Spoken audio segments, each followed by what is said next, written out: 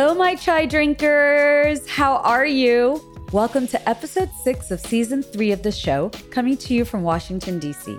I'm your host, Anousheh Hussain. When you think about American mainstream media, the image that naturally comes to mind is that of a white, middle-aged man or woman, and with good reason. Whiteness has been synonymous with journalism and media in the U.S. since forever. From Walter Cronkite to Dan Rather to Wolf Blitzer to Diane Sawyer and Barbara Walters. But there have always been people of color, pioneers who shattered barriers from day one, like our guest today, Maria Hinojosa. For over 2 decades, journalist Maria Hinojosa helped tell America's untold stories and bring to light unsung heroes in America and around the world. In 2010, she launched the Futuro Media Group with the mission to produce multi-platform, community-based journalism that gives critical voice to the voiceless by harnessing the power of independent media to tell stories that are overlooked or underreported by traditional media. As the anchor and executive producer of the long-running weekly NPR show Latino USA, and as the anchor of the Emmy Award-winning talk show Maria Hinojosa One-on-One, Hinojosa has informed millions of Americans about the fastest-growing group in America. She has reported hundreds of important stories from immigrant work camps in NOLA after Katrina, to teen girl victims of sexual harassment on the job, to Emmy Award-winning stories of the poor in Alabama. Hinojosa is considered by many to be a Latina living legend, and she is our guest today on Spilling Chai. Hola and bienvenidas to the show, Maria. Hi, Maria. How are you? I'm good. How are you? I am good. I am freaking out that I'm speaking with you.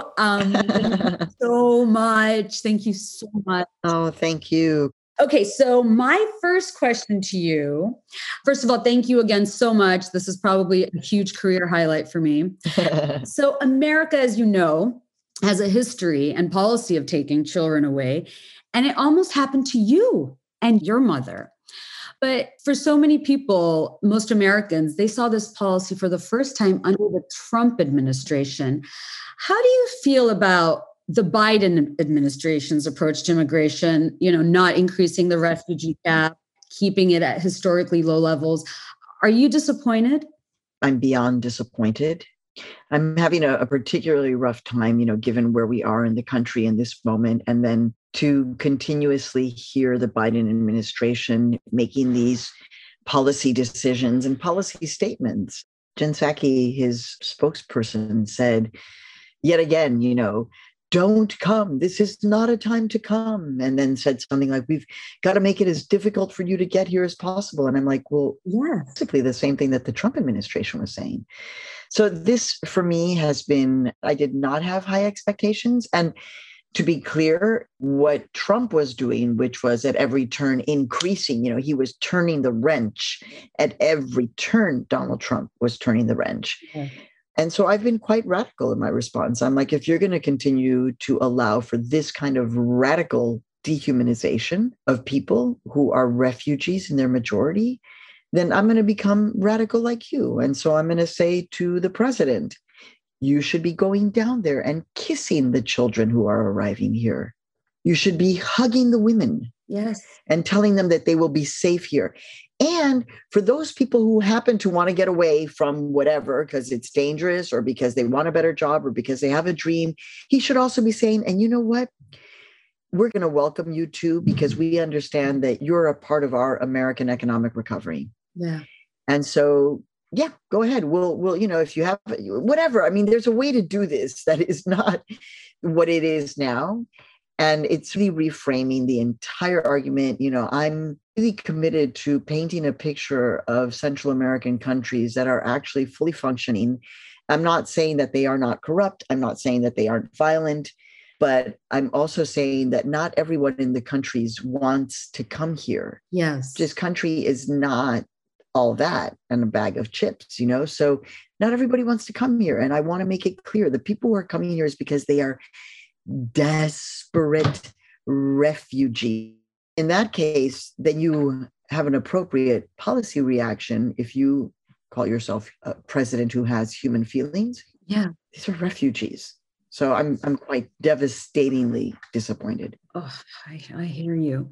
Why do you think Biden is doing this though? Why do you think I mean, I think maybe I was a little bit naive. I expected him to do exactly what you just said he should be doing. Why do you think he's responding so similar to Trump? Well, the short answer is going to sound a little bit disrespectful. It's because he's not a leader. Wow. Honestly. Yeah. Because a leader would understand. A leader would sit back and be just like, let me see. The fastest growing demographic groups in the United States of America are Latinos and Asian Americans. They happen to be on the front lines of being like the most attacked groups, maybe because the past president was so attacking of them. And so I understand party politics, and I understand that actually the future of the Democratic Party is in their hands. And so I'm actually going to be really strategic about this. And I'm going to say, make a big statement, say the Democratic Party under my watch changes, and it will forever be the party of immigrants. And I'm going to show you how. I'm going to show you because I'm going to legalize, not in 8 years. What is this, bullshit of legalizing people in 8 years when they've been waiting already 20 or 30? Oh. Are you kidding me? Oh my goodness. So I feel like he doesn't have good counsel. And if you read my book, Once I Was You, you understand that this is what happens. Okay, so first so it's historical context. First, original sin was slavery, but the first sin was genocide. So you have anti-Indigenous sentiment, anti-Latino sentiment, anti-Asian sentiment, anti-immigrant sentiment. It is all connected. And so what he needs to do is to completely flip the narrative. Yes. And own it he would cut the Republicans off at their knees. Yeah. And he would guarantee his party's incumbency for quite a ways to come. Yeah. Clearly, he does not have the courage. So you were recently on an episode of PBS's Finding Your Roots. Yeah, it was pretty incredible. It was crazy, huh? What was it like for you finding out you were related to the founder of Monterey? What was it like finding this piece of your story? Oh my gosh. I tell my students, because I have 16 different jobs and I'm Mexican, right? One of them is I'm a professor, and I tell my students, never give up on your dreams because you just never know. And I, of course, like many people, had always dreamed, like, God, I would love to have a Finding Your Roots, to have them do all the work, Well, they did. And, when you get that email, you're like, is this real? Like, are they real? And it's like, yeah, it is real. And it was an interview, like there will be no other interview in my life like this one, because it was about a 5 or 6 hour interview. Wow. It was epic in the middle of a pandemic. So I actually didn't get a chance to hang out with Skip or with anybody. I was in a roof off to the side with the makeup person who's a friend of mine. And then I would sit down for these, I don't know. I mean, I still haven't let it all sink in. I'm still having to process it. I'm getting the book, they now are sending me that book that I was looking at that has all of the information. I'm getting it in the mail and I'm processing, One of the things that Skip asked me that didn't make it into the show was, what do you feel like you've learned now from your ancestral roots? And I'm like, well, that I had that conqueror part of my family was the adventurer, was the risk taker, was the mission oriented, was the unstoppable dreamer. And so I'm going to take that. I see that mostly reflected in my father, who had this crazy dream of wanting to help to create the cochlear implant before it even had a name. And that's what he did. And so I feel like that ancestral root of pushing forward is part of my father's lineage. And then, the matrilineal, the beauty of it was, there is no doubt that I am Indigenous. So there's a calling that I'm feeling to really go deep and research that part so that I'm clear about the conquerors, because there's a lot of history written about them, but that I'm able to find some rootedness through my matrilineal line of Indigenous women. So I'm, I just got a text, WhatsApp from my cousin who's like, oh my God, prima, the other primos want to talk about it. They want to see it, but they can't. They're in Mexico. How to send us the link? Can we have a Zoom? So I was telling my son, I was like, I'm about to have a Zoom with all of my cousins that I grew up with in Mexico who are scattered all over. And we're going to have a Zoom because of finding your roots. I'm overjoyed. And to me, it's like just the beginning. I just want to find the time to actually go to these places and do more research on my own. It is too cool. I mean, I've never been envious of someone's story more. So speaking of Mexico, most people don't know that the U.S. actually has quite a bit to learn from Mexico, especially when it comes to ensuring women's access to political office. Mexican women hold 48% of seats in the Chamber of Deputies, 49% in the Senate. In the global rankings of women's representation in Congress, Mexico is first in Latin America, fourth in the world, ahead of countries like Sweden, Finland, and Denmark, which are famous for, being super feminist about political access. What do you think the U.S. can learn from Mexico? Well, actually, I think of my country now, of Mexico, as one of the most democratically engaged countries that I know of. Wow. I mean, people taking to the streets, people protesting at all times, people demanding from their government. And so this makes me very excited because, when I was a little girl, Mexico was pretty anti-democratic. Nobody voted. People didn't participate. It was essentially an authoritarian faux democracy, labeled a democracy. Mm-hmm. But for 70 years, the same party was in place. Wow. So that's like the hopeful side, is the Mexican engagement, Mexican community engagement, mutual aid, local organizing, local demands, incorporating art into everything. There's so much that this country, political organizing, union organizing, labor rights, a particular kind of feminism that is about, not just give us a 9 to 5 and treat us like men. It's a deeper conversation. Yeah.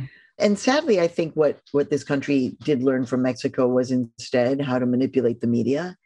They took cues, the Trump administration probably took cues from that authoritarian Mexican government that used propaganda and gaslighting for years. And now Mexico is learning from the United States, the worst of the United States, the absolute worst. Mexico is becoming an anti-immigrant, immigrant policing, detaining, and deporting country. And it horrifies me that this is my Mexico. Then it is what it's becoming. Yeah. Oh, gosh. You are such a trailblazer, and you created your own newsroom, the Futuro Group. So people of color got to say in what gets reported, what stories, who tells the stories, and what stories are told. How do you feel today when you see the creation of diverse newsrooms like the 19th, led by women of color? Are you hopeful about American journalism maybe getting better about telling the stories of Black and Brown Americans? If you think about the media landscape that we have now versus, let's say, 10 years ago, Futuro is now 11 years old. It is really exciting. 10 years ago, in terms of kind of like independent, there was ProPublica that's existed up until now, not a lot. And they were run by white men. And so the fact that now we have places like Futuro, like the 19th, there are a few others, I'm not going to remember the names because of COVID brain, but certainly we have, Instagram is much more present. And so you have a different kind of a conversation, So these are the moments when I feel really hopeful, right? When I'm just like, and I think of my students and I think of my staff, and I think of the opportunities that we have to hire young journalists and employ them. That's what I'm able to do now, which is like thrilling, absolutely thrilling to be able to help them be on their career path as journalists of color and of conscience. And you don't have to be of color to be a journalist of conscience. Yeah. But I also, I don't spend a lot of time thinking about it. But, I do ponder, what is Rupert Murdoch's end game? Yes. What exactly is your end game, bro? Honestly, Fox News is such poison in our world. And I know journalists who work at Fox News, so not everybody who works there. But we do know what they allow in the prime time, in the commentary. We do know these characters who are outwardly, white supremacists, like Tucker Carlson, who I know. Yes, I've been on his show. But Maria, I want to ask you, why is his show the number one rated in the country? Do we have bigger things to worry about than Murdoch? Is he catering to what Americans want? It is the number one show in the country. What does that tell us? Well, I'm always intrigued by Nielsen ratings, or whoever is doing the ratings. Interesting. And who they're measuring and who they consider to be a valuable viewer, who has the boxes. Yes. Oh, I'm just saying, I'm just wondering. What a great point. Yes. I'm just wondering. Yes. And I guess also, to answer your question, I guess people want to see a clown. People want to see a clown. I mean, they do. I mean, he's really clownish and impish. I mean, I worked with Tucker at CNN, so I'm just like, bro, you were such a wannabe, a nobody. You lost the show that you had, Crossfire, then you tried to find your footing. It's only because he's a white man of extraordinary mediocrity that he's able to have this amount of the door opening to success. But there are so many mediocre white men. Can I tell you, that is actually the quote I want tattooed on my forehead. I always remind myself, may you have the confidence of a mediocre white man, right? In America? Is that one of the best things to be? Yeah. So, the thing is that his days are numbered in the sense of, in the scheme of things. This country is getting browner. It is becoming more Asian. The Black community is has always been, but now has more and more and more platforms to own the power and the narrative, as should be. So our country, and this could have been a very different conversation if Donald Trump had won. He didn't, because people voted. So democracy won. Having said that, they're going to put up a fight. Yeah. So all of the voter suppression, this is for real. And so everybody has to have a plan for how you're going to vote. Yes. Oh, amen. Okay, last question. You are in so many ways a living legend for Latina women, for women of color. I love your fighter spirit, and I love seeing your boxing videos on Twitter. They make me work out. I'm like, I've got to go do something. Just look at Maria Hinojosa. It's true. What is your advice to young women of color who struggle with stepping into their power? What do you want to say to them? Oh, wow. I mean, I understand. So I want to, first of all, say I understand. I get it. Of course, you are legitimately feeling attacked, haunted, disempowered, dehumanized. Those are all very real things. Yes. And you can name them. I mean, I couldn't name it. I didn't have a name for any of this stuff. It was just like, oh man, this stuff is happening. And you just, would literally power through. Mm-hmm. But I talked so much about kind of getting to your core and finding the thing that really moves you. And some of this, I know it's hard because there's a lot of, mass information that's coming at you, it's a lot of incoming. But I think of, for example, Harriet Tubman, and how she would have these moments where, she suffered a traumatic brain injury because they cracked her skull open, but that would send her into these kind of, she would have these visions, hypnotic trances, right? These visions. Yeah. So I would hope that we would connect to that visionary in us, that person who has a sense of what we want to do. And it may be, for me, it was journalism. For other people, it may be acting. For other people, it may be music. It may be a museum curation. It may be zoology. It may be astronomy. I mean, who knows? I have an amazing young woman writer who's going to be an OBGYN, Latina, Peruvian, whose mother was taken away from her by ICE and then returned later. But she's going to be, so it's not all in one place, but that you need to be in it for the long haul. Yeah. And you need to speak to yourself. And so you need to do things that ground you. Yes. And it's, I still have to ground, I still have to go and do my grounding and do, so it's not like you get to a place and you're like, whoo, boy, okay, I've arrived. All right, I got it. I figured it all out. Yes. No. Oh, no. That is so true. No. That is so true. I'm so glad you said that, because that's something I just realized. I always felt like I was going to get somewhere, or it's a destination, this feeling, but it's not. It's constant, right? You have to reassure yourself and believe in yourself, keep pushing yourself forward. But yeah, I mean, that's all we have. And we have to push ourselves forward and get inspired. Like right now, the women who are inspiring me are women who are over 60, 70, etc., who are total badasses and who are just like unstoppable. And I'm like, okay, cool. All right. Okay. I got this. Fantastic, Maria. Thank you so much. And I will speak with you soon. Thank you, Anusha. I really appreciate it. Thank you so much. Have a good one. I'll talk to you soon. Thank you, Maria. You too. Ciao. What I love the most about Maria Hinojosa's life and work is how it serves as an inspiration, a reminder that making room for yourself as a woman of color is a fight. If you had any doubt about the truth of that statement, just look at the current controversy surrounding the 1619 Project architect Nikole Hannah-Jones being denied tenure at UNC. Maria had some words of encouragement for her friend and colleague Hannah-Jones, to whom she tweeted, "I'm standing with my colleague and friend and inspiration, Nikole Hannah-Jones. Black women, Latinas, immigrant women, women of color journalists, always questioned, never trusted. But Ida B. Wells and Jovita Idar teach us never to back down from la truth. At UNC, we are watching you."